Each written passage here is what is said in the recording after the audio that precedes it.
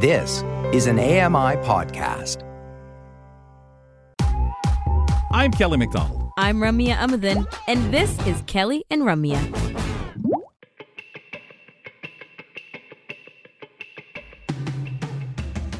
I told you yesterday that I want us to start doing word of the days again, right? But yeah, but you never used to do well at that. It's like me with quizzes, right? But hey, listen, it's okay. We're doing better. So curmudgeon just led us into tell Eliza that. Eliza always makes you do work with that darn word of the day. Okay, sorry. Let's hear your description here. Is now what we're looking up because that was part of curmudgeon. To understand curmudgeon, we needed to get to cantankerous, and cantankerous is bad-tempered, argumentative, and uncooperative. So if we take the old person out of it, you're saying that I can That's have Ramya for short. Cantankerous qualities? Yeah, it just changed the word to Ramya. Okay, yeah, right. Curmudgeon. Old Ramya Part type. of curmudgeon is Ramya like... That's what it's Anyways, like. Wow. Before we start battling here, let's move on. You hear that, guys? Okay. Argumentative. Do you believe that? Let's move look, on. All the hands go up. I am trying to bring peace back to the show after the word of the day. Well, after your name, sure, I would too try to bring peace back. By bringing on Yang Wang. Let's get into this conversation. Hi, I'm Yang Wang. I'm a blogger, disability advocate, and immigrant social innovator. Join me to explore challenges and changes in our community on Kelly and Ramya. Yang, we're getting into a pretty serious discussion with you. I mean, I would love to generalize and say that we often get into serious discussions with you this time around. But, you know, it's really about the learning and the growth, and you bring a lot of personal experience to that as well.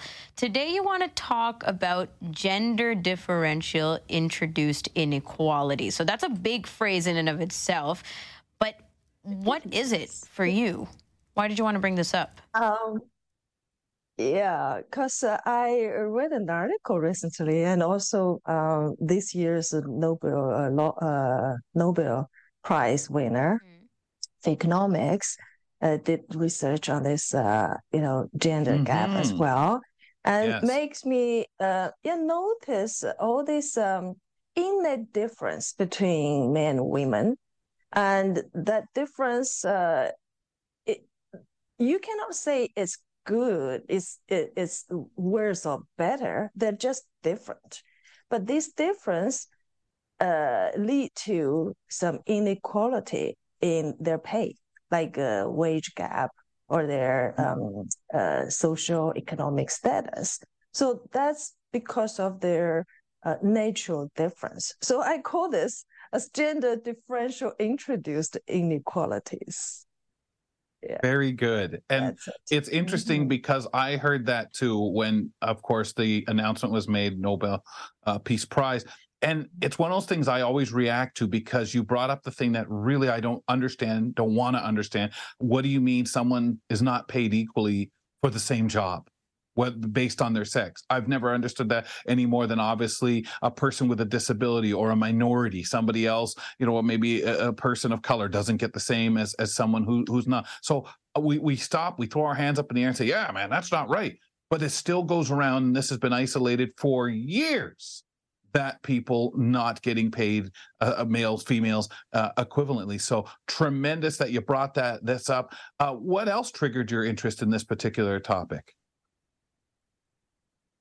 So you mentioned like same job but different pay, but what we're going to talk about today is not so you do the same job, you get the same pay, but even because of that gender difference, say women tend to spend more time on family, like rearing children, right? So they spend less time in companies. That way, they get less paid or like got less promotions. That's what's in this Nobel laureate Claudia Golding's research family. So at first sight, you would think, hey, that is not systemic discrimination, right? You spend less time, you commit less, then you get less pay. So what's the problem? But the difference in gender difference. So we just read an article. So at East and West Learning Connections, we have a monthly program, the English literature lecture. Mm-hmm. And recently, this month, we read an article by Deborah Tennant. She is a very famous American author and a professor of linguistics at Georgetown University. So this article titled "The Power of Talk: Who Gets Hurt and Why." In this new article, she explores, share her findings in research on differences in the way people talk, and how it's different between gender role, and how that difference influence your promotion chances or how much you get paid. So in her research, women tend to talk more with more how to say, they care more about developing rapport instead of establishing authority. So when they give orders, say, to their staff, right, they tend to downplay their superiority. They try to, take care of other people's feelings, save other people's face, try to sound more equal. While a man cares more about establishing their authority. They want to be, one position upper instead of look like lower. Well, Kelly, you are the only male here. Correct me if I'm wrong. This is a kind of generalization, but according to data, so men, women, they have the tendency, on average, everybody differs, right? But well, you're right. But I think some of that is also, again, we go back to the role we place on different people, on males or females or younger or older. You are supposed to have at this point in life these desires and this ambition in this way. It's okay if you're not expected to have emotion or do this. You're a guy. Those kinds of weird things that we lock into our minds. And unfortunately, I think a lot of time we play by those rules, even when we try to fight ourselves and say, no, I'm allowed to cry over this sad movie.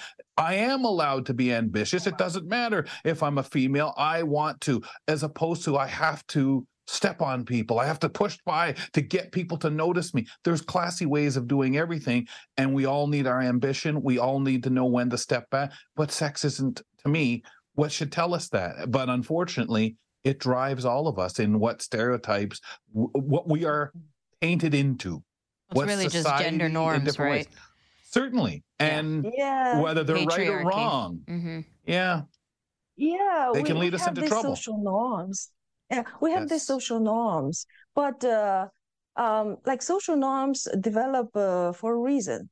So actually in her study, why is this difference? Because it steps from your childhood. So when we were young kids, we tend to play with same sex. So girls with girls, boys with boys. Mm-hmm. And there are some pattern. So this is quite naturally developed, not really social norm related, or maybe we don't know yet, but at least in her research. So girls, when they play together, they tend to, one-on-one, they talk a lot, and they care much about being the same to be recognized. While boys, they tend to play together in a big group, and they'll be labeled less as bossy if you really boast off, right, or show some kind of aggression, because they need to establish this order. So it's different, and that difference grow into adulthood. So women, when they talk, they care more about this equality, and say they tend to listen more, they interrupt less, while male they do the opposite. I mean, on average, and say women they do not they ask questions, but see, when you get lost, I do find men would seldom ask questions, that they want to figure it out themselves, because probably, I don't know, Kelly, what is your thought? They might like a fear losing face. Well, I just want to jump in here and say, like, there's a huge difference of our knowledge of patriarchy versus matriarchy, right? And a lot of times there is this I don't know if you would call it a conversation really, but there's this debate of, like, if we had rebuilt society in a matriarchal way, then does that just mean women are on top instead of men? Because obviously, historically, and as we know it socially, economically, and all politically, in all of these different ways, and all of these different power structures and dynamics, Young, and I'm sure that your reading has led to these things as well, it is men on top. That's how we view patriarchy. That's how it's presented, and that's why there's all of these feminist movements and slow but deliberate change happening. Whereas if the reverse was the truth, if we had been built on a matriarchal society primarily, that the world would not be as we know it, but with the opposite of just women being on top. And matriarchy... Matriarchy in all of its forms, as we know it in different parts of nature, for example, like elephants and herds of elephants, and elephants having a matriarchal system. It's just a different sense of society, a more empathetic or more equal or, a caregiving society. Now, I'm not saying any of this is true or false. This is not really a stance. It's just more of a conversation to look at what the opposite would be, to again talk about these characteristics of, or gender norms of women versus, I guess, nature of women and men. So now if you look at movies and TV and things that we see in our society, I will say to you that whenever we have a matriarch of a family, for example, that strong character, the lady in charge often takes a lot of the characters of strength that we associate with men. Mm-hmm. And I think that's so us as an audience, us as a consumer, us as to relate to strength, we need to see the characteristics as if that was a male head of the family or head of what have you. So it's very interesting, and it's interesting you bring up the animals because, and again, if the world was different, because that not necessarily as much as we'll say, oh, the woman's the dominant, the black widow spider eats her, whatever. Okay, but it is very interesting because not all is going to work that way. You're going to have joint relationships. You're going to have where the woman, the female, is the leader, and things like that, without the human biases coming in, right? Like? Yes. Right. Yes. And that, but for us to relate to it in most terms in North America, we see, okay, just take those characteristics and put it on the female head of the family. Yeah. Yeah. Which is not at all accurate, because now we are just taking patriarchy as we know it and saying, just flip it. That's what it would look like. And we're doing our stereotypes again. Exactly. Young, we have to wrap it there. It was such an intriguing conversation, though, and I wish we could talk about it more, maybe next time or sometime down the line. But appreciate you bringing this to the table. Sure. Thank you. Yang Wang is a freelance journalist. She's also an advocate in many ways, and she brings a lot of intriguing topics to the table when she joins us on the third Tuesday of every month on Kelly and Ramya. Also on the third Tuesday, we have Voices. Now, this is an opportunity for people to share their passions, their goals, their roles with us, and just basically we put them up. We put them up on a pedestal and they talk to us. And today, joining us is Jacob Szymanski, technical producer for AMI Audio, co-host and producer on AMI Audiobook Review. We'll be back with him on Kelly and Ramya. It's fun, insightful, and inclusive. Kelly and Ramya return in a minute. The Walrus is Canada's conversation, and you're invited to take part. Download AMI's Voices of the Walrus, where professional narrators read selected articles from the magazine. Available wherever you download your AMI podcasts.